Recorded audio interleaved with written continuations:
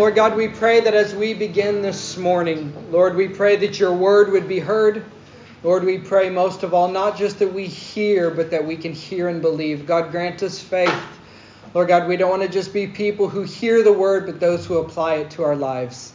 So, Lord God, open our eyes to see Christ Jesus. Open our eyes to see the magnificence of your holy name. We pray all this in Jesus' mighty name. Amen.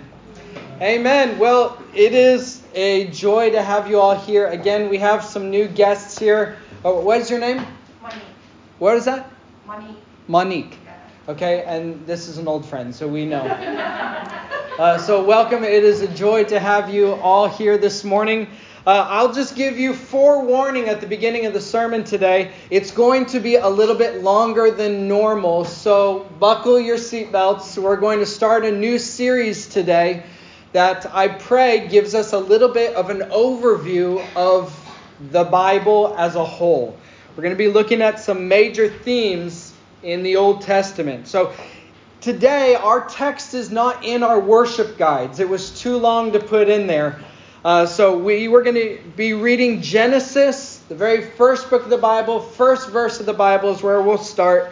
Genesis chapter 1, verse 1. Today we're going to be starting a new series that will hopefully give us an overview of Old Testament Bible themes. And my hope today is that over the next several weeks, we come to better understand the Bible as a whole, God and His nature, His attributes, His purposes, Jesus and why in the world He came, and how you and I in the 21st century fit in it all.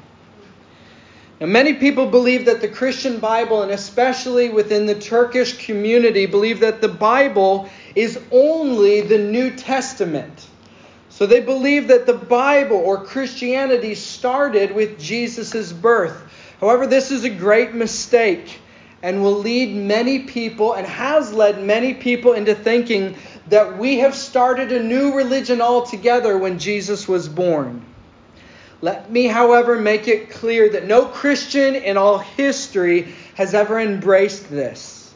All Christians throughout history embrace the fact that the gospel and the church are the fulfillment of God's plan from the beginning, not a new plan or a new religion altogether. We as Christians have one Bible, finished almost 2,000 years ago, made up of 66 different books in two major sections, the Old Testament and the New Testament. And the Turkish Bible, they break it up into the Torah and the Psalms and then the Injil, which would be the Gospels.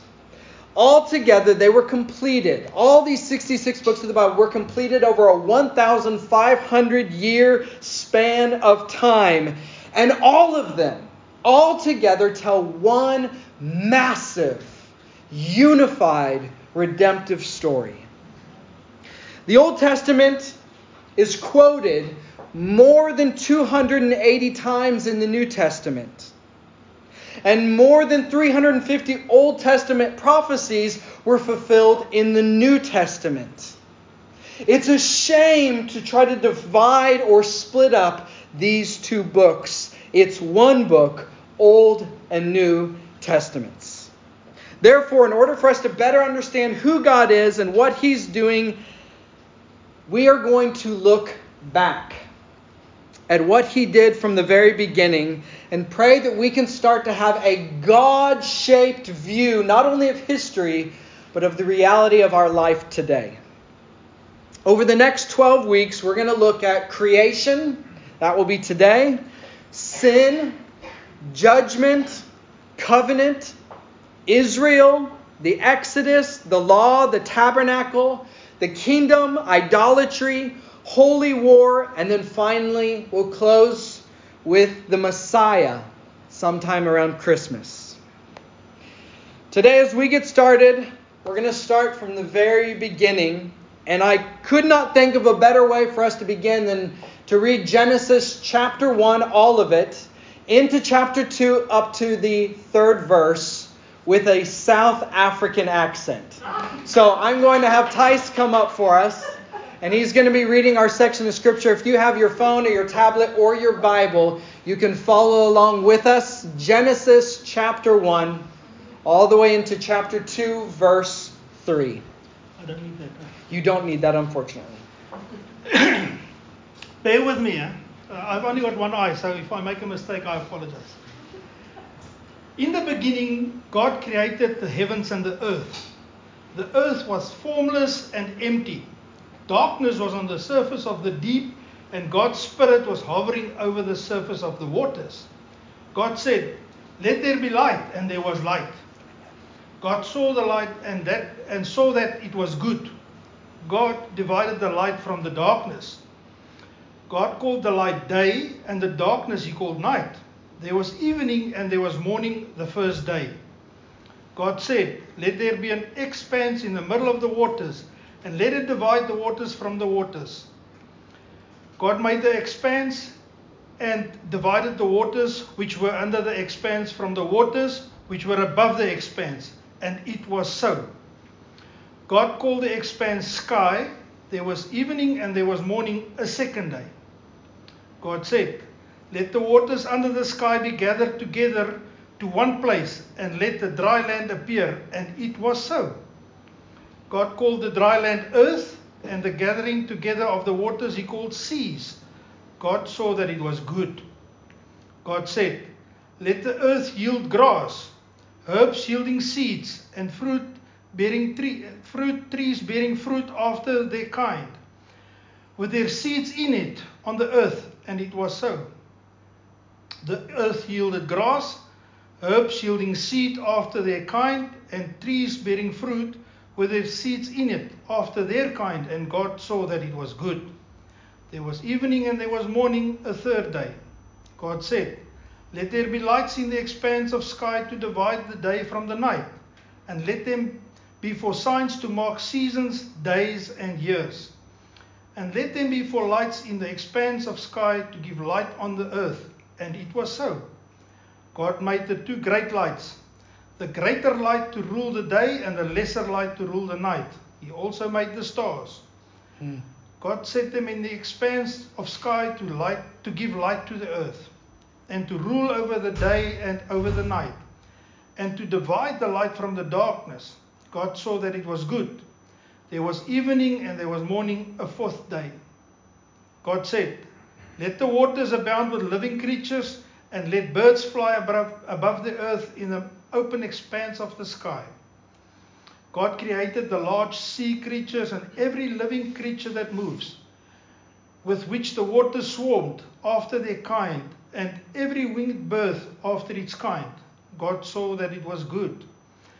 God blessed them, saying, "Be fruitful and multiply, and fill the waters in the seas, and let bold birds multiply on the earth."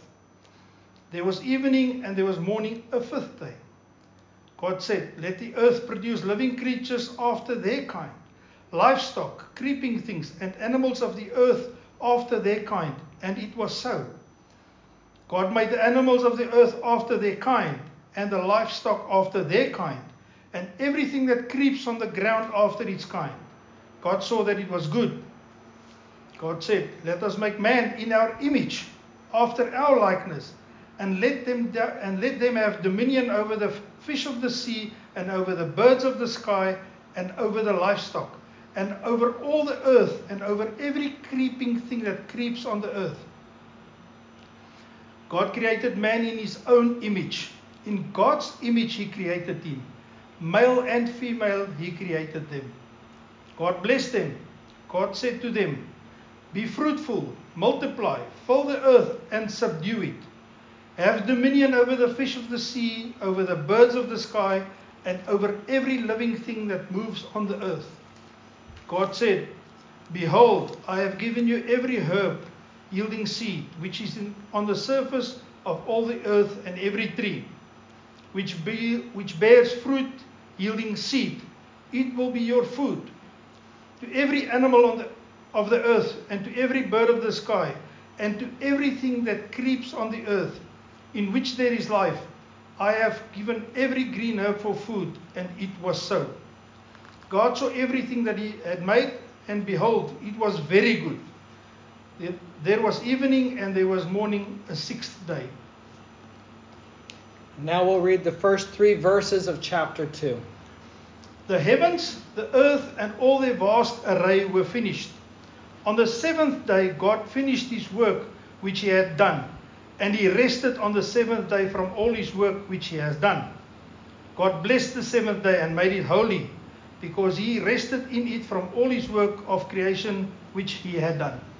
Amen. This is the word of the Lord. That was great. Now, as we look at the topic of creation, we're going to be looking at this topic in 3 primary ways. The creation process, the Creator himself, and then creation's purpose. Now, I'm going to do my best to keep you awake. But if you need to stand up and get a water or move around, you can do it. We're going to be here another 4 hours. I'm just joking. There is an old painting that I saw of 2 battleships warring against each other. Both of them were lined with cannons shooting at the opponent. On one side it said Christians, and on the other side, on the other ship, it said secular.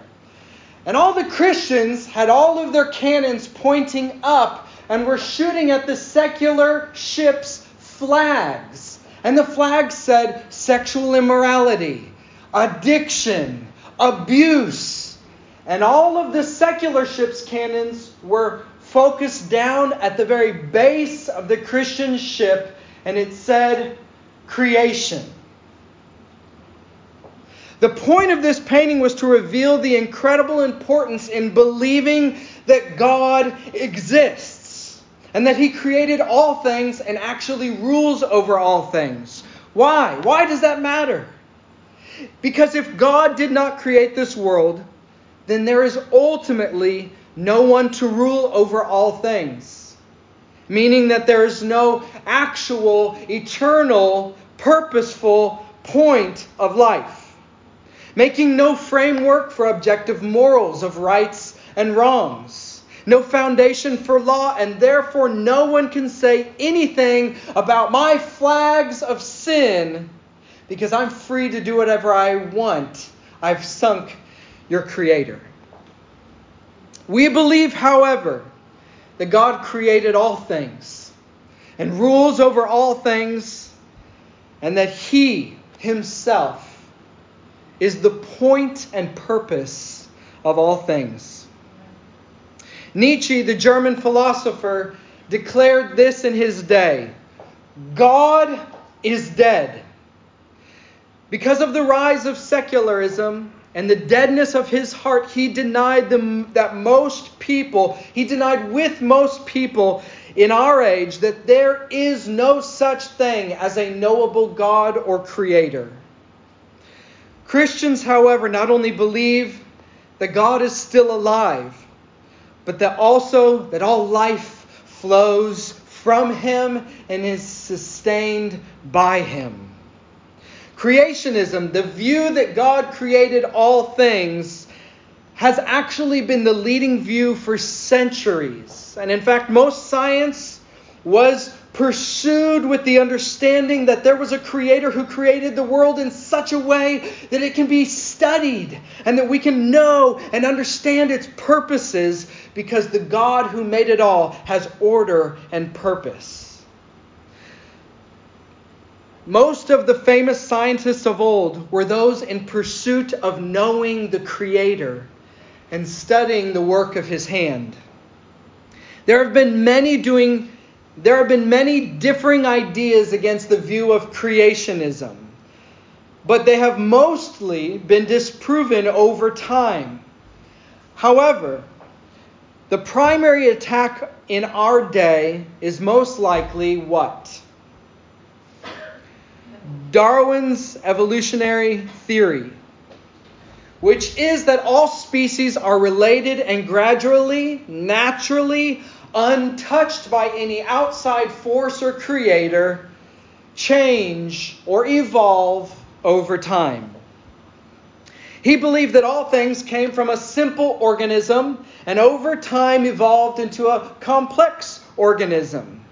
This is where the theory that humans gradually, over time, turned from monkey to man. This theory, however, has been disproven time and time again, and yet remains the primary theory taught in secular schools and universities almost worldwide. Why? Well, we need to remember that this and other theories are so upheld not because of evidence alone. But as one scientist confessed, he said, we must keep God out of the picture or we're all guilty of sin. Just quickly, let me mention that this theory started as Darwin observed the way God worked in a bird's beak in changing it in order to adapt to its environment and receive the nourishment it needed. He viewed that the beak was in one shape, and over time, the beak formed and changed shapes. And rather than praising God for his sustaining, faithful, creative work in creation, he made a theory that erased God from creation altogether. Church, all creationists know that of course there is evolution within species. Pigs can turn into boars, and beaks can change shapes, all depending on the environment in which God wants it to thrive and be sustained. But there is no reliable evidence in all of history or in the fossil record that elephants turn into whales, or that snails turn into eagles, or that monkeys turn into men. Here's the popular view. Something always existed. There was no beginning. There was no time. Something always existed, and just slowly, over time, maybe even billions of years, slowly evolved into what we have today.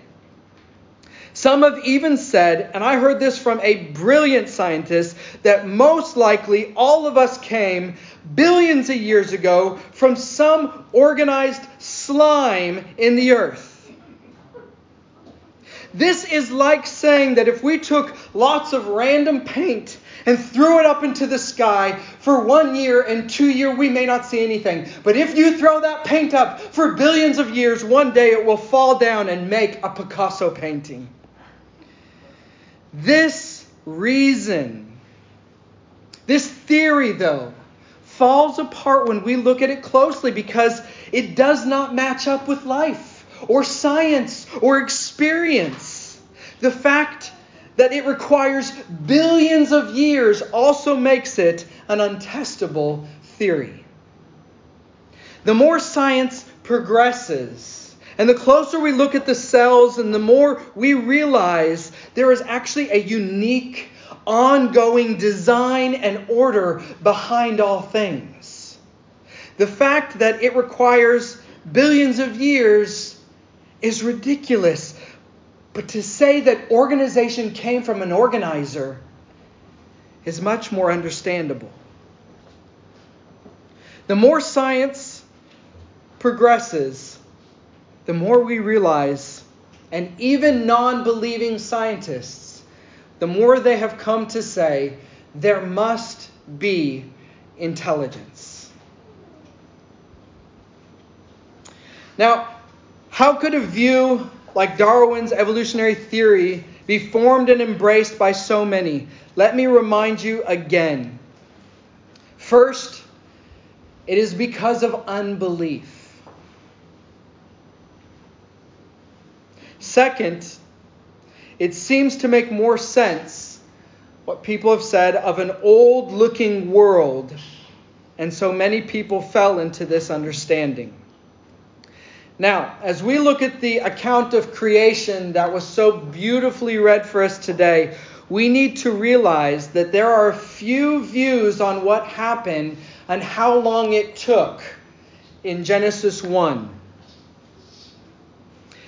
The three most popular views and we're not going to debate and fight through them all today, are young earth, mature earth, and old earth. And I'm just going to say a couple sentences about each. First, young earth says that God created all things in 6 literal days and rested on the 7th.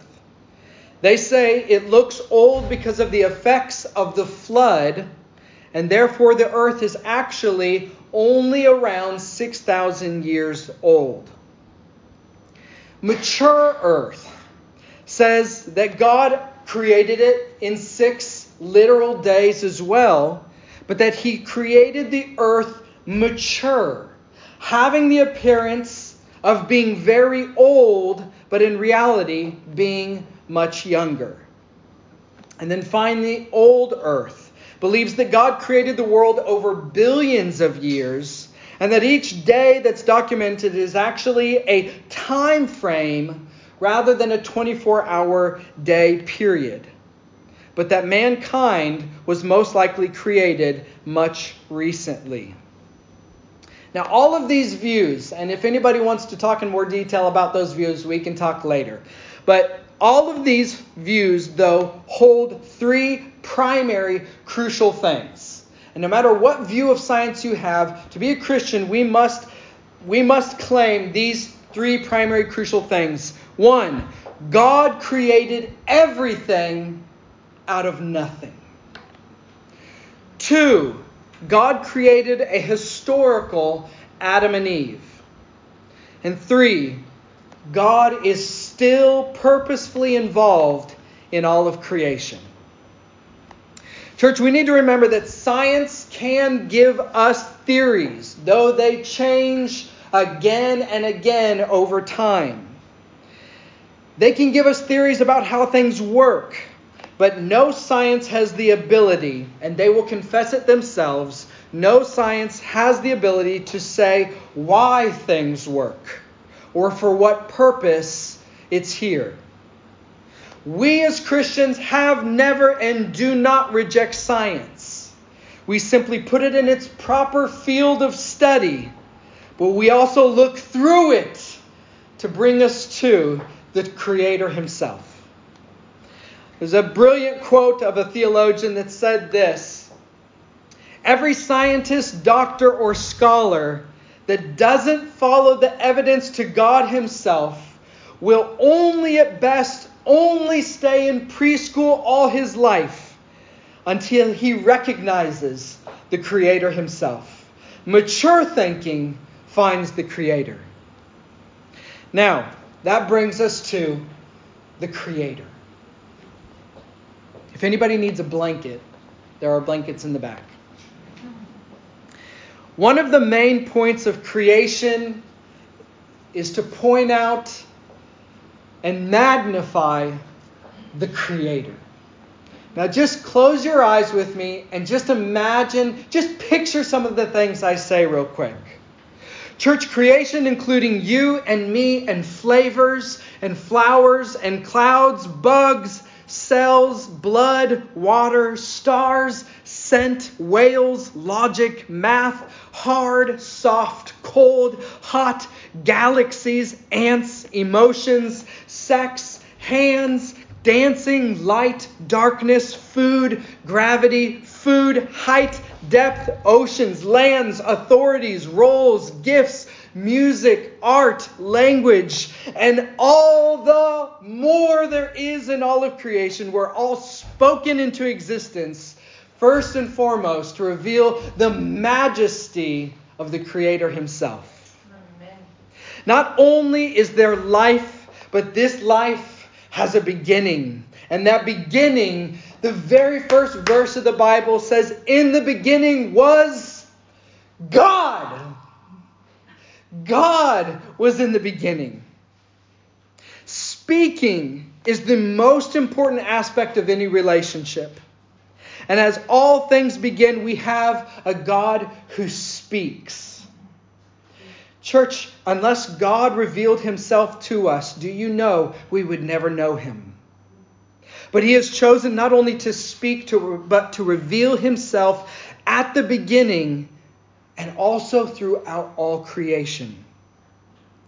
Romans chapter 1, 19 through 20 says, "What can be known about God is plain to them," or to us, "because God has shown it to us. For his invisible attributes, namely his eternal power and divine nature, have clearly been perceived ever since the creation of the world in the things that have been created. Therefore, we are without excuse." The Bible from the beginning to the end shows not only a powerful sovereign God, but it also shows a relational God. So, who is this Creator? What is he like? The Bible says throughout the Scriptures that God is one God in three persons: Father, Son, and Holy Spirit. The Scripture speaks that God, three in one, created the universe. The Scripture explains this in more detail, but even here at the beginning, we see God the Father having an eternal plan over all creation.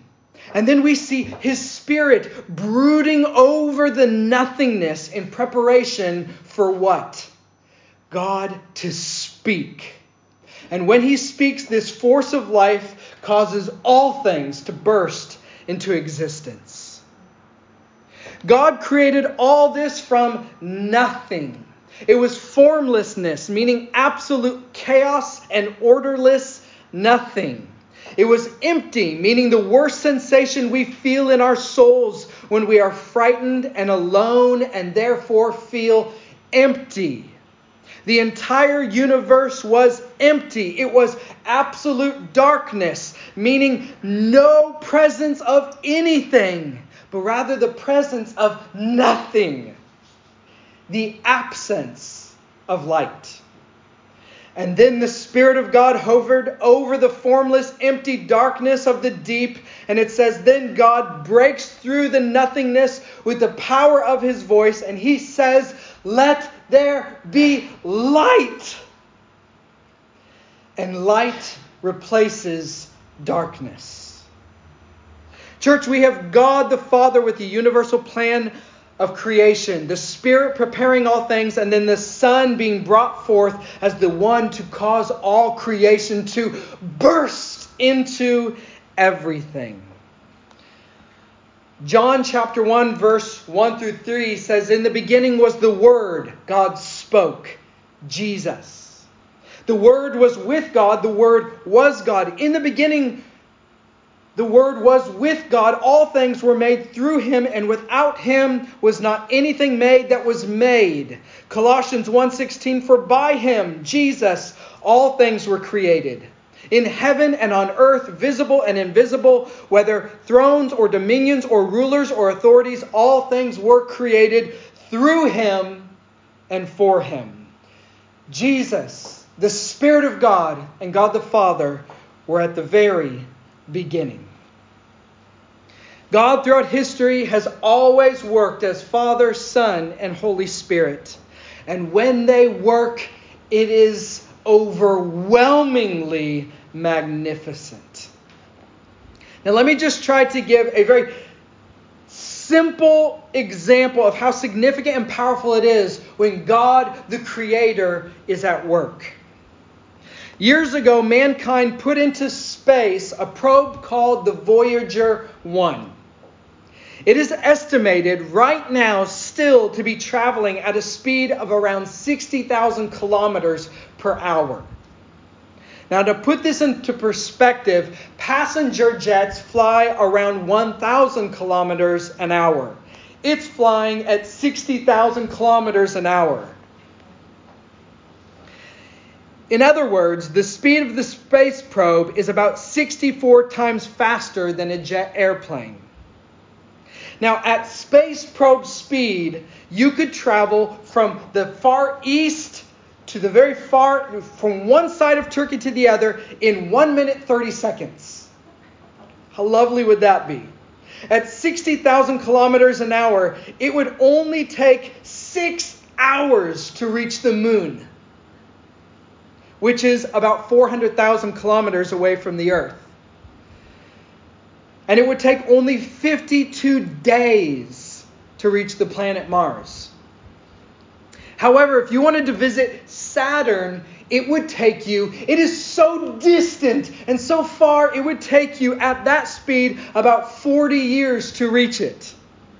And then to go from one end of our Milky Way galaxy to the other, it is estimated that it would take about 26 billion years to travel from one side to the other. And let us not forget, our galaxy is one of estimated around 200 billion galaxies in our universe.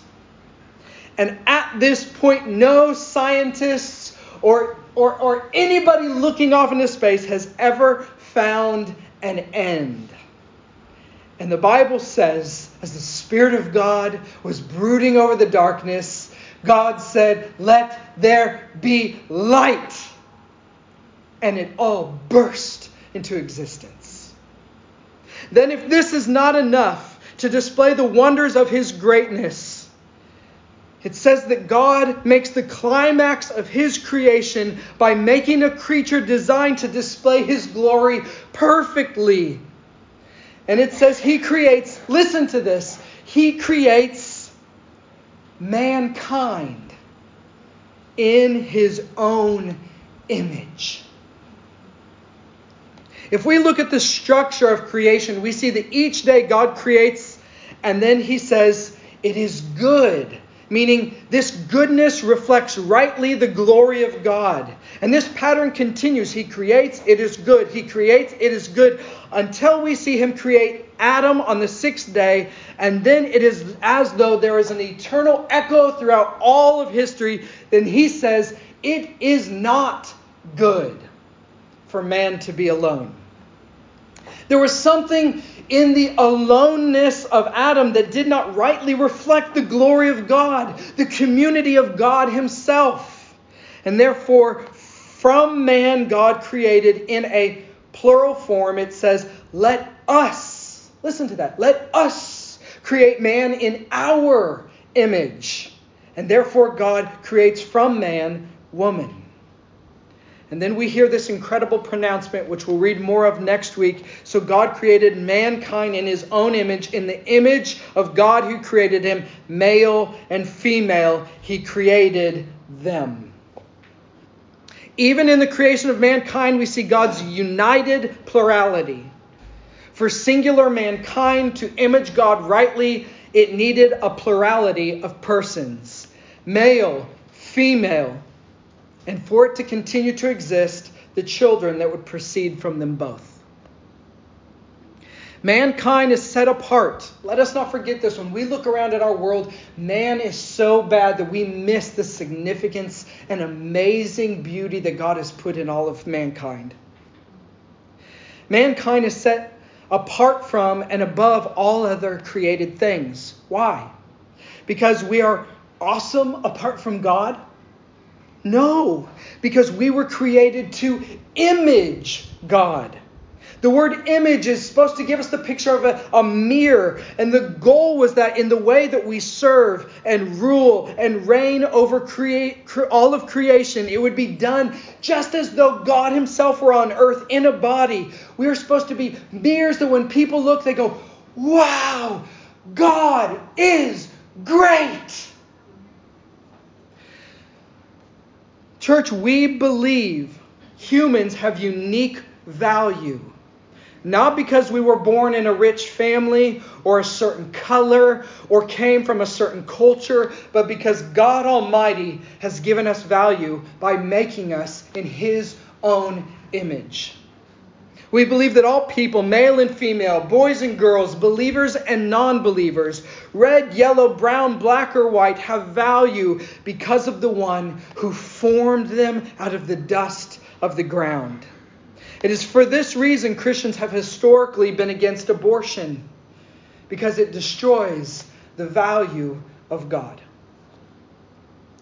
Humans make such amazing music, art, literature, buildings, beauty, and creativity because we have been blessed above all creatures by God Himself. We were made to display the glory of God. This brings us to our last point, creation's purpose. Why is this world overwhelmingly beautiful? Why is there such depth in relationships? Why do people value life? Because we and everything else that was made have been designed to glorify God. One of the first things Christian children are taught to memorize from a catechism is the answer to the question, why did God create all things? And they learn even from small children, they say, for His glory. And do you know why it all still continues on? Think about this, church. Why is the grass still green today? Why is gravity and photosynthesis still working? And why, right now, is your heart still beating, and your lungs still breathing?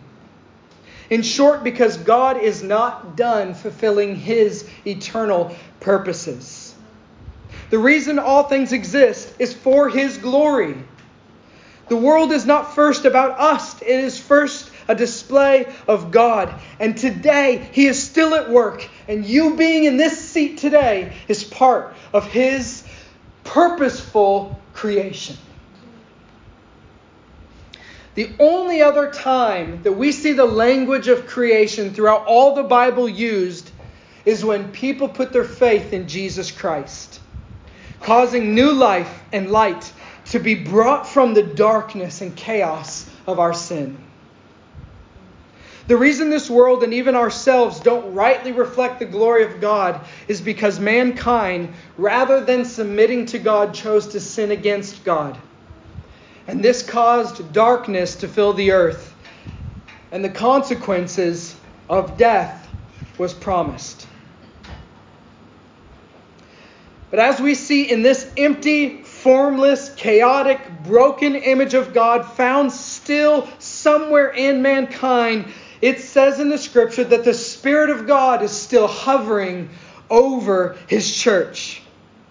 We have the Father who has ordained salvation. We have the Spirit of God hovering, and then God brings forth His own Son, not only to speak, but to take on flesh Himself and to live among us as the perfect, rightly mirror reflecting image of God Himself. The consequences of death that we deserve was taken upon Jesus Himself.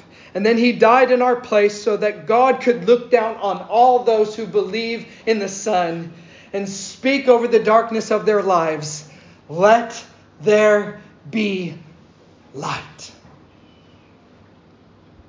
It shows that the darkness, chaos, and emptiness inside of us all, because of sin, can only be changed by the voice of God, by the voice of the God, our Creator. If we lose the book of Genesis and take it away from our New Testament, we lose the right understanding and the magnificence of our salvation. Listen to 2 Corinthians chapter 4, verse 6. We're bringing it to a close. For God, who said, "Let light shine out of darkness," has shone in our hearts to give the light of the knowledge of the glory of God in the face of Jesus Christ. Church, your life and all creation is not an accident. You and I were made, and today we are sustained, and I pray saved for the glory of God. All things begin with God creating at the beginning of the Bible. And if we look at the book of Revelation, it closes with God recreating all things, not only the brokenness inside of us, but also making all things right, so that creation in the end will once again, one day, cry out with all the small children, "We were made for the glory of God." Would you bow your heads with me as we close with prayer?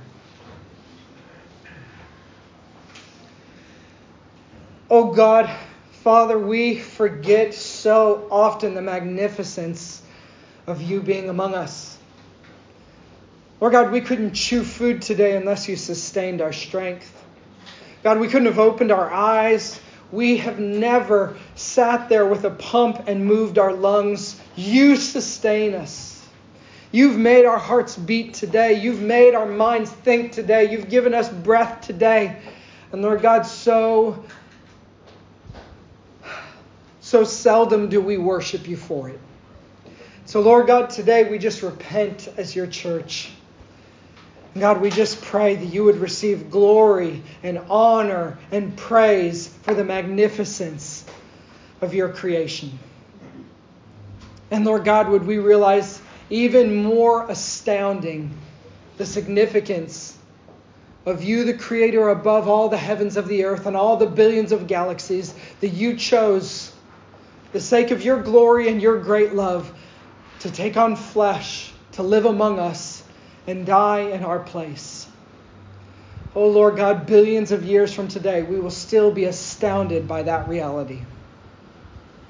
Lord God, I pray that we would not be blind, but that we would see God again. We would see you in our days. We would hear you. Lord God, I pray that all those who are in this room, that they would come to know you for who you really are. We worship you and we praise you in Jesus' name. Amen.